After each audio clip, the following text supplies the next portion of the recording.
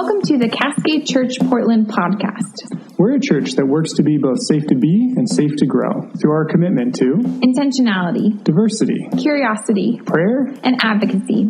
Enjoy! The power of believing in someone else, of seeing someone else, and believing them and sharing that with them in some way is such an amazing and kind of necessary ministry. And I actually think the reason why we want to do that is because it's a huge part that undergirds all that we read about in Jesus and Jesus' ministry. That Jesus' ministry in calling the disciples and all the people he interacts with is fundamentally a seeing and believing in these people, a calling and inviting them. And what becomes really clear is you look through all the stories of Jesus, and not because he believed exclusively in them, but because his belief in people was so great that this was something to do. So how I wanted to do this, if you wouldn't mind sharing, I would love if you would just share the name of the person who saw and believed you. And I know that we won't all know the names of these people, but I just love to hear what was the name of the person that saw and believed you from a young age? Donna, thank you. Sorry. Greta and Bill, thank you. Grandma. Linda Bonham. Anyone else? Jan. I feel like we're one short of being complete, and I don't know why. Mr. Boyd. Thank you. Yeah. It's incredible to reflect on those moments and those times and who those people were. And this is what I love, is to consider what would it look like for you to be that kind of person. Because it's free. You know what I mean? It doesn't cost anything to see and to know someone and to let them know that you see and you believe something in them. And ultimately, if this is, in fact, the thing that Jesus is doing and it undergirds all of Jesus' ministry, then we see that Jesus is the face of God, that this is God's relationship to us.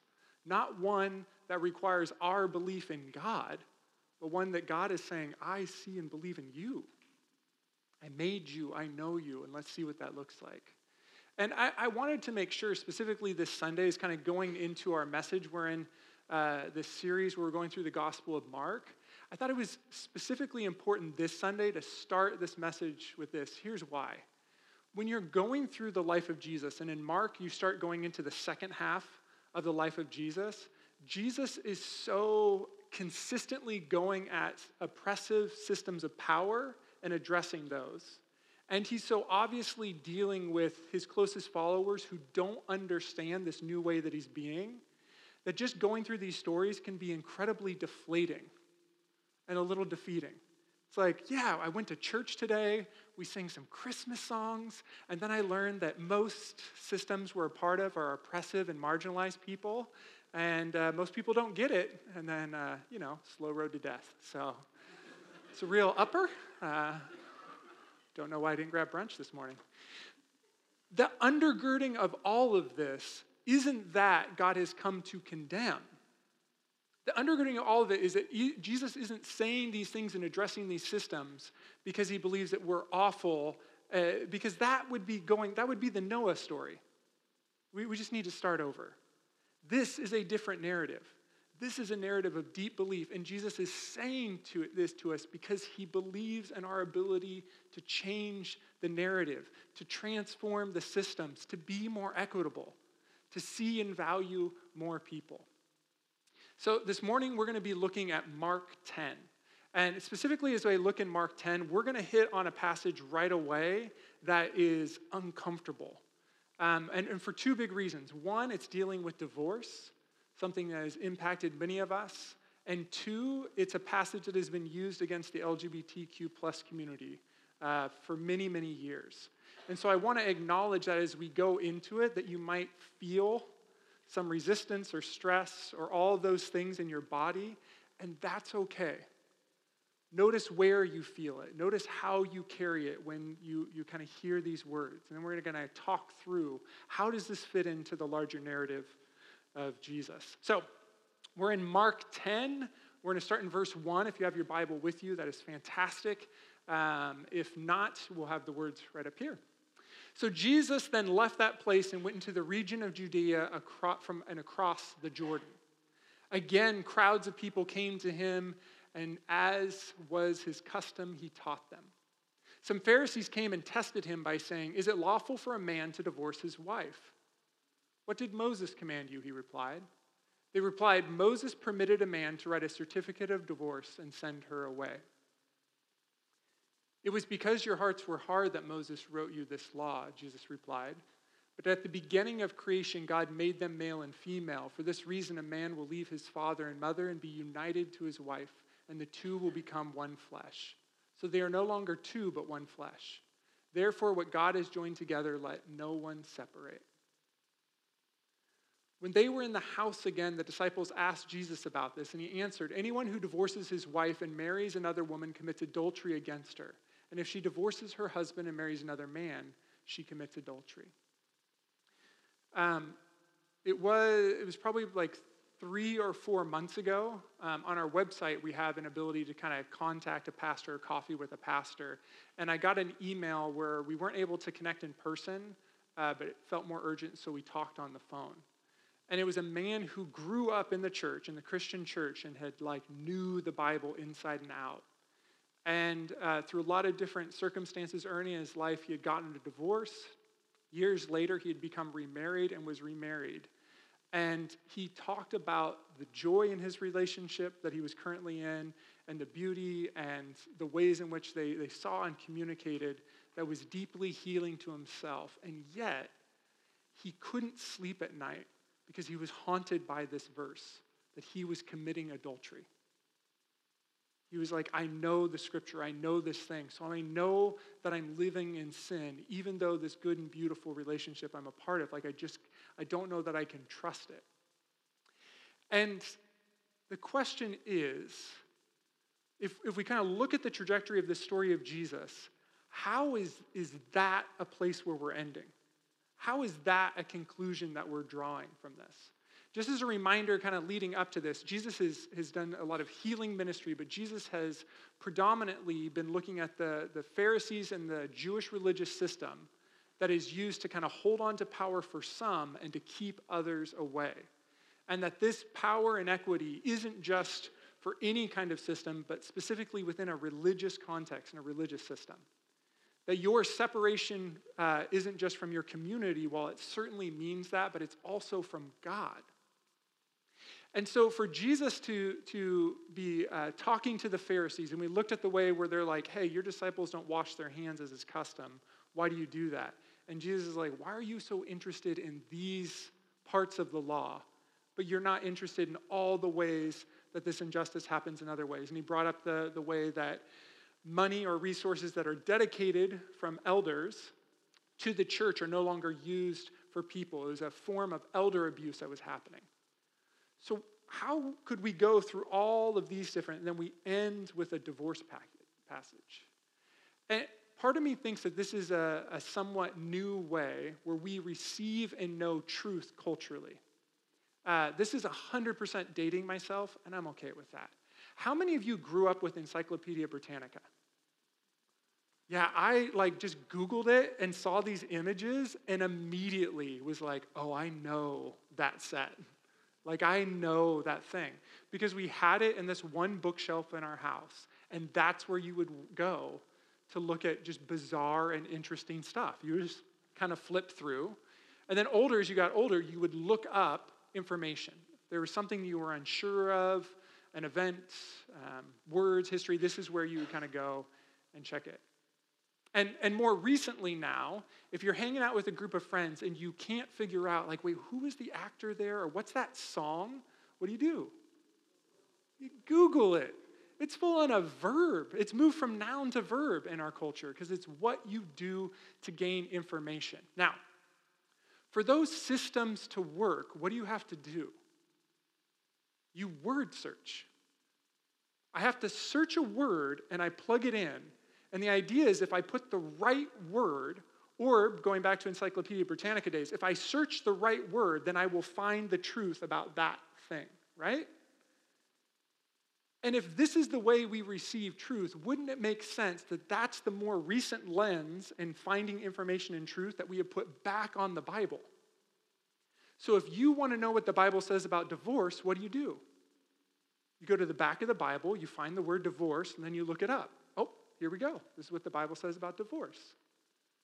But that presupposes that Jesus, who is addressing oppressive systems and talking about the way that religion has been harming people, not helping them, is letting them know, I'm your leader, and I am going to be the Messiah who's going to bring this beautiful new way of living back to the Jewish people, but that's not going to come through military might or power. That's going to come through death and through suffering. That Jesus took a break from all of that to be like, hey, you guys are probably going to wrestle with divorce in a world, so let's just get this down in the books real quick. Let's look at just kind of the systems and structures, especially within the Jewish worldview, is that the rabbis and the teachers would be at the top of the pyramid. And then men, and not just educated men, but all of them. Men are number 2, and then women, and then slaves, and then children. And this wasn't like, I'm not saying, no one ever wrote it down and talked about it. This is kind of a general understanding in the first century. No, very explicit. This was the power hierarchy.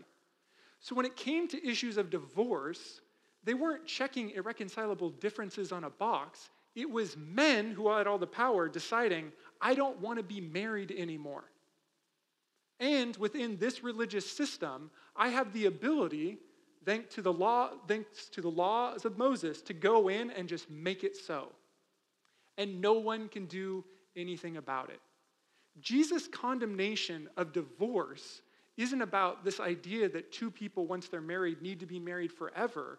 He's addressing the system that is being used to hold power over one group over another. And what happens over and over and over again in the Bible is that we have this question that's brought to Jesus. And the way that I would frame this question to Jesus and the way that we view it today is, hey, Jesus, are you pro-marriage or pro-divorce? Right? Because if we have different ideas, we just put pro in front of both words and then we pose it to people like that. And Jesus never would have taken that bait because in every example in the story, Jesus never takes that bait. He's not saying, I'm not interested in this conversation. What he's saying is, you're not asking the right questions about this conversation. What Jesus is interested in is healthy relationships. And for Jesus, healthy relationships have to be equitable.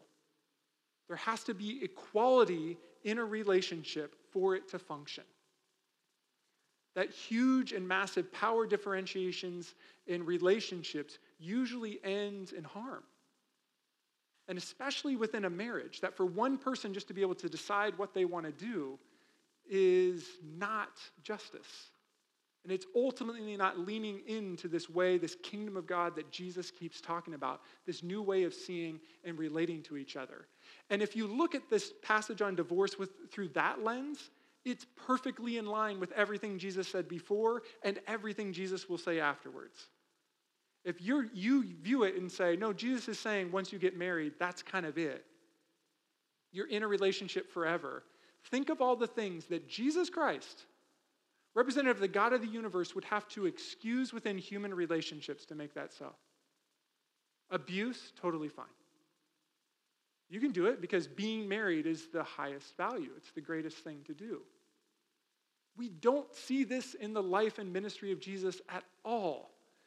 So when it comes to the Bible, and when people say the Bible says, I usually think what they mean is my Google search of the Bible says. If I pull up this word, this is what it tells me about this thing, but it's devoid of context and it's devoid of the entire ministry of Jesus Christ, which absolutely has to be considered if you're going to interpret any of these passages. And even considering all of those things, what we have to look for is what is the trajectory of these decisions, not what does this individual decision mean. Meaning, are these decisions leading us on an upward path of the peaceful thriving of all people, or is it taking us away from that? Or are we just re-weaponizing spiritual words and phrases? Are we re-weaponizing religion, which is what Jesus was coming to undo, and we just re-weaponize it to harm and exclude people? This isn't the heart of Jesus. So do I think there's one clear way of interpreting this? Yes, we always get divorced. No, we never get divorced. No. If Jesus is for healthy relationships, then these are deeply relational conversations. And they require communities of people to be involved and to speak into that and to wrestle with it and sit with it and to say, what is God's best in this situation? What's the best that we can do in this situation? Does that make some sense? Are we on board a little bit? Okay. There's a number of other things that happen, and then I want to get to the last story in this. So let's kind of quickly go through them. We just talked about the hierarchy, kind of religious spiritual leaders, men, women, slaves, children. The next thing that comes after this, which makes me think that, again, Jesus is looking at power and the way we see one another, is a story about Jesus and children, where the children come to Jesus, and the disciples are like, get out of here, kids. And Jesus goes, no. If you want to come into this kingdom, you need to be like this child. And part of what's beautiful, and again, what falls in line with the other story we're going to look at within the same chapter, is Jesus is flipping upside down the power hierarchy. You want to come into this. He wasn't saying, be a child, be infantile. And there's lots of ways of understanding it. I mean, shoot, we made a whole event based on this story and talking about the ways in which we can see what Jesus is inviting to and how to be like a child. But one of the biggest things to pull from this is that Jesus is reversing the hierarchy. If you think you're going to discover who God is at the top of the hierarchical pyramid, you're probably going to miss it. Because God's movement and actions are here on the people on the margins. That's where we see God moving and where we see God working. And to understand that is to step into that place, which would be a continuation when he's talking about divorce and how we don't see certain people. The next places that he goes is that a rich young ruler comes. So now we jumped way back up to the top of the pyramid. A man with lots and lots of wealth, he comes to Jesus. And he says, I've done all the things. And he's like, all the things? He's like, all the things. And Jesus is like, great. One last thing, sell everything you have, give it to the poor, then come on down, Bob Barker style.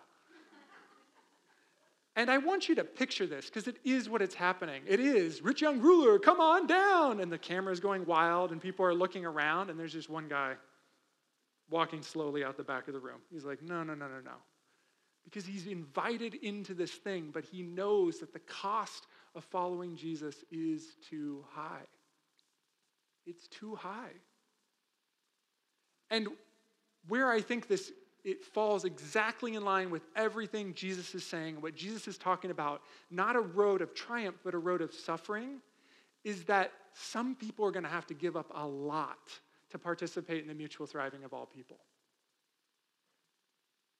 The call is actually greater on those who have a lot of wealth and have a lot of power and have a lot of prestige.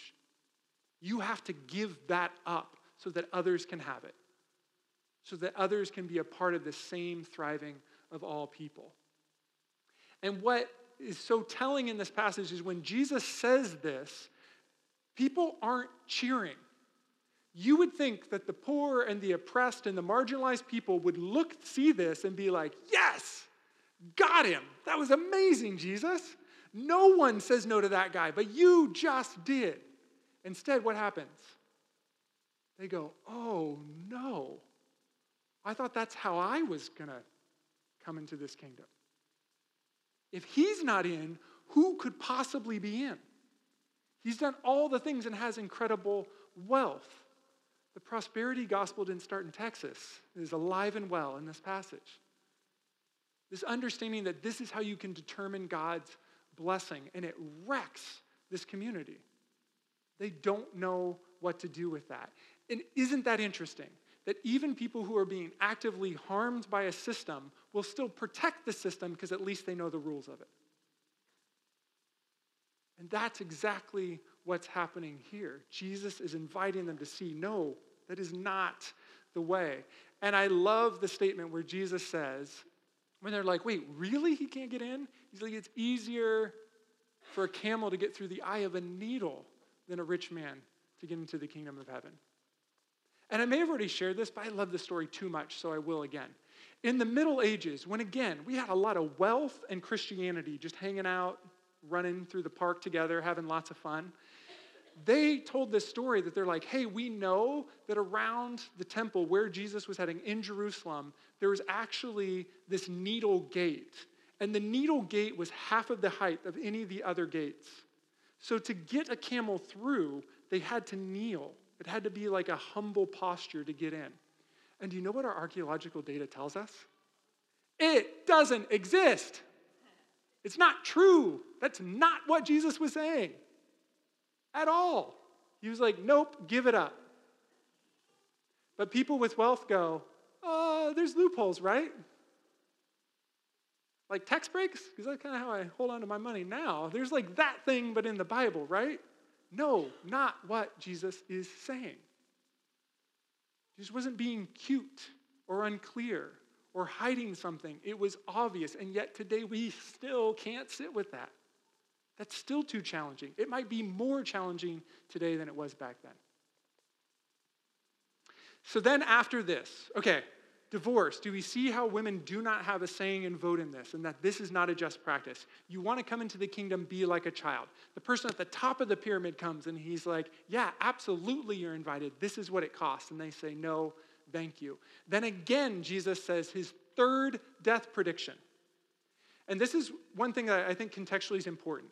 So far, Jesus in the ministry has been happening kind of up in the hinterlands of the Middle East. And they're moving around, they're talking to lots of people. And I want you to feel, as a disciple, there's a way that you're hearing these radical teachings of Jesus away from the centers of power that are probably more palatable. You're like, wow, these are some radical ideas. All right, I'm on board with it. But as Jesus is walking directly towards Jerusalem, I imagine that they're feeling it in their gut strongly, like, shut up, stop saying these things. It's fine out there, but not here. Do you know what I mean? Like there's one way that we like to talk big and bold in someone's kitchen or at a bar, but then like when you go to the state capitol, you're like, hey, keep it quiet. Or when you go to the Portland courthouse, you're like, no, don't make a scene here. This is the actual tension that Jesus is building by not slowing down what he's saying, but ramping it up as he is walking closer to Jerusalem. Okay, are we capturing a picture here? Because that is all necessary to understand how ridiculous this next section is. Let's look at Mark 10:35. Then James and John, the sons of Zebedee, came to him. Teacher, they said, we want you to do whatever we ask, which is a great way to frame a question. What do you want me to do for you? He asked. They replied, let one of us sit on your right and the other on your left in your glory. This is after his third death prediction. And they said left and right at glory. But watch this. Watch how Jesus responds. You don't know what you are asking, Jesus said. Can you drink the cup I drink or be baptized with the baptism I am baptized with? We can, they answered. Jesus said to them, you will drink the cup I drink and be baptized with the baptism I am baptized with. But to sit at the right or the left is not for me to grant. These places belong to those for whom they have been prepared. When the 10 heard about this, they became indignant with James and John. Jesus called them together and said, you know that those who are regarded as rulers of the Gentiles lord it over them, and their high officials exercise authority over them. Not so with you. Instead, whoever wants to become great among you must be your servant, and whoever wants to be first must be slave of all. So what's fascinating about this is Jesus is keep on setting up this paradigm of that we're doing an upside-down kingdom. It's coming from another direction. It's not top-down. This is coming from the bottom, and this is where God is, and this is where God is working. But their minds are still locked in the top of the hierarchical pyramid. And they're like, yeah, there'll be some suffering, but eventually we get there, right? You know what's interesting about the left and the right of Jesus when he comes into power? Do you know that as we read through the rest of the story, there are two people that show up there? That the two thieves that Jesus is crucified with. They get the left and the right. They're there. Not through any great thing they do, but through their death by the Roman state. What Jesus is pointing to is that you want to hold on to power. And what I love about this is Jesus asked them a question. Jesus doesn't do what I know I would have done. As I read through these, I think about all the time that I have been in the car, and I'm like, hey, buddy, can you stop touching your brother? Because that's always how it starts. Hey, buddy. Hey, pal, come on over here, you little knucklehead. Hey, do me a quick fave. Stop touching your brother. And then it's like, hey, touching means literally any kind of contact with your brother. If you could knock that off, that'd be super swell. Hey, no, you need to stop now. I will get out of this car. I have never spanked you, but it might start today. Do you understand me? I can't tell you how many times I've stood in front of my kids with their tablet with all their little apps jiggling. I can press it right now. I will delete all of them. And yet, do you see how this is not Jesus' relationship with his disciples? Excusing for a second the kind of parent-child dynamic, but Jesus' frustration isn't one that is elevating and rising, and he doesn't ultimately say, it is time to start over with a new group. Like, I just need a new 12. We had a good run, but you just aren't getting it. And maybe there'll be another rabbi, or maybe the next generation you'll catch on to this, but this is just not your thing. Listen to how Jesus says, can you drink from the cup and be baptized? And when they go, yeah, oh, totally. He doesn't say, no, wrong answer. What does he say? Yep, more than you know. More than you know. Can you hear the patience and grace in that? More than you know. Yeah, you're going to get it. And I'm sorry for the ways in which you're going to have to walk through and get it. Because the gap between your expectations and the reality of the path you're walking, they're really, really great right now. And that's going to be hard and really, really painful. And yet, Jesus keeps walking with them. What does that mean? It means that Jesus is here to keep walking with us when we don't get it. And what Jesus is inviting us to in doing it this way is inviting us to see the ways that we don't get it.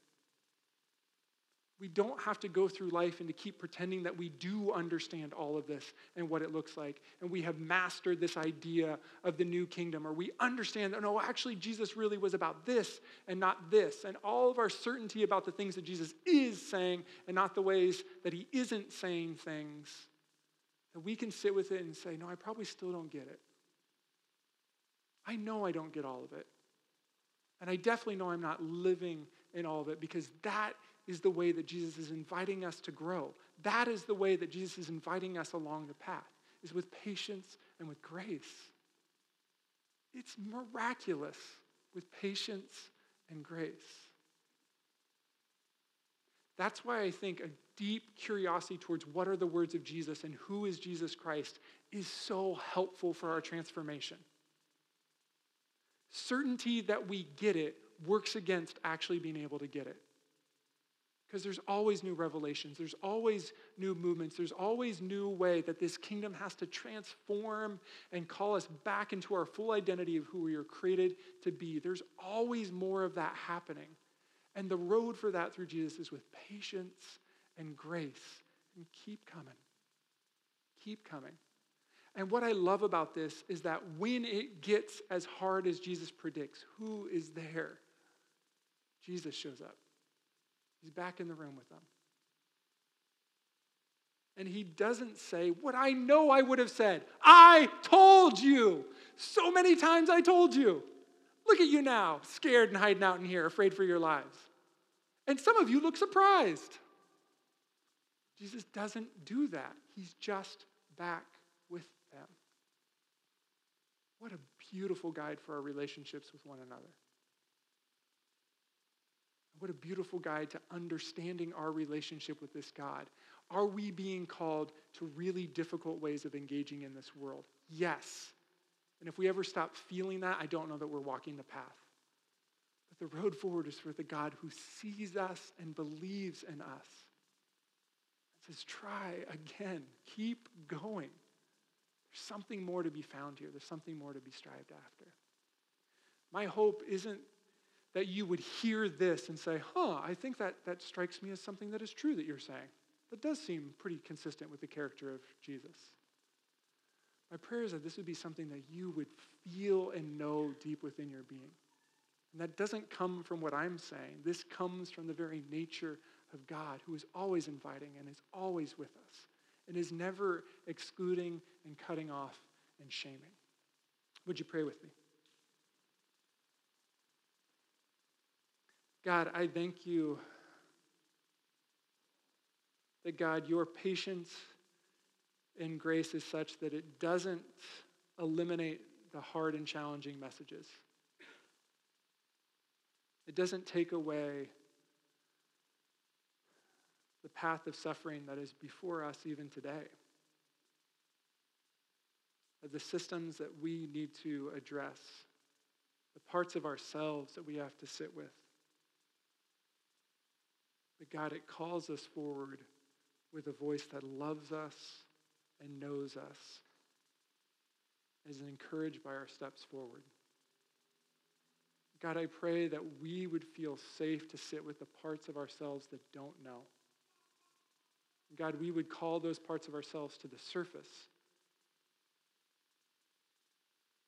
God, knowing that they don't threaten our relationship with you. That you've been with us before, you are with us now, and you will be with us going forward. God, may we be a part of this movement. May we be a part of your kingdom on this earth. And God, may that be through receiving your patience and grace. It's in your name that we pray. Amen.